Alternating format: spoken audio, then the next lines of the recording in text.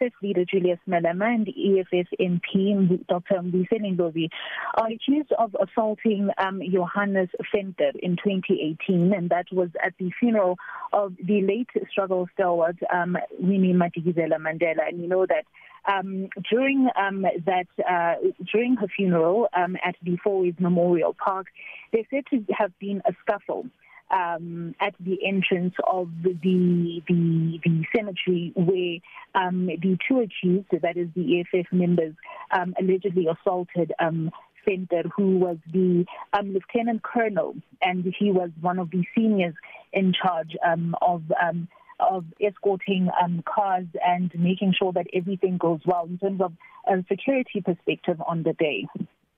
Right. Who was in attendance today, and why was the matter postponed?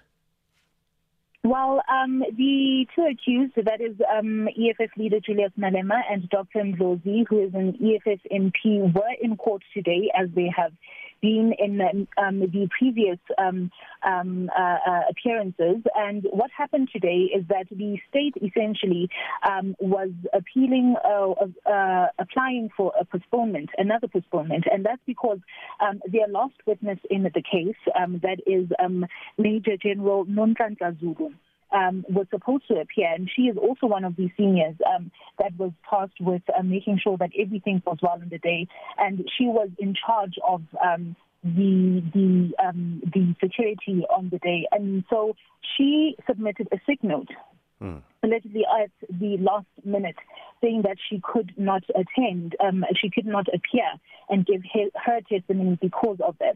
And we know that in the previous appearance, this was the same issue where she said that she was sick as well, and she is the last witness for the state. And so the magistrate in the matter at the Randburg Magistrates Court is saying that this matter cannot be postponed any longer as it is prejudiced against the accused, and that is the two EFF members.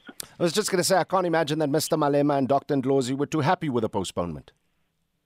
Yes, the Malema has on a previous occasion, and that I think it was in April, saying that this matter has postponed for way too long, and it's a common assault matter, saying, and he was lambasting the courts and lambasting the NPA, saying that how can a common assault matter take so long, because this is a matter that started in 2018, and they've been in court since 2019, and so it has dragged for that long, say like about 4 years. And still there's no finality on the matter.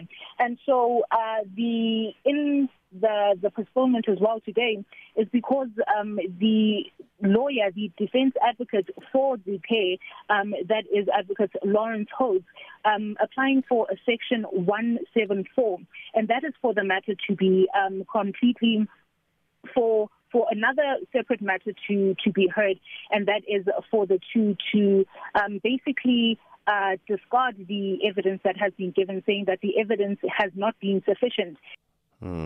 Yeah, I'm hoping that the flu season doesn't wreak havoc on that final witness when this case is before court again on the 3rd of June. But that was our SABC reporter, Zoleka Odashe.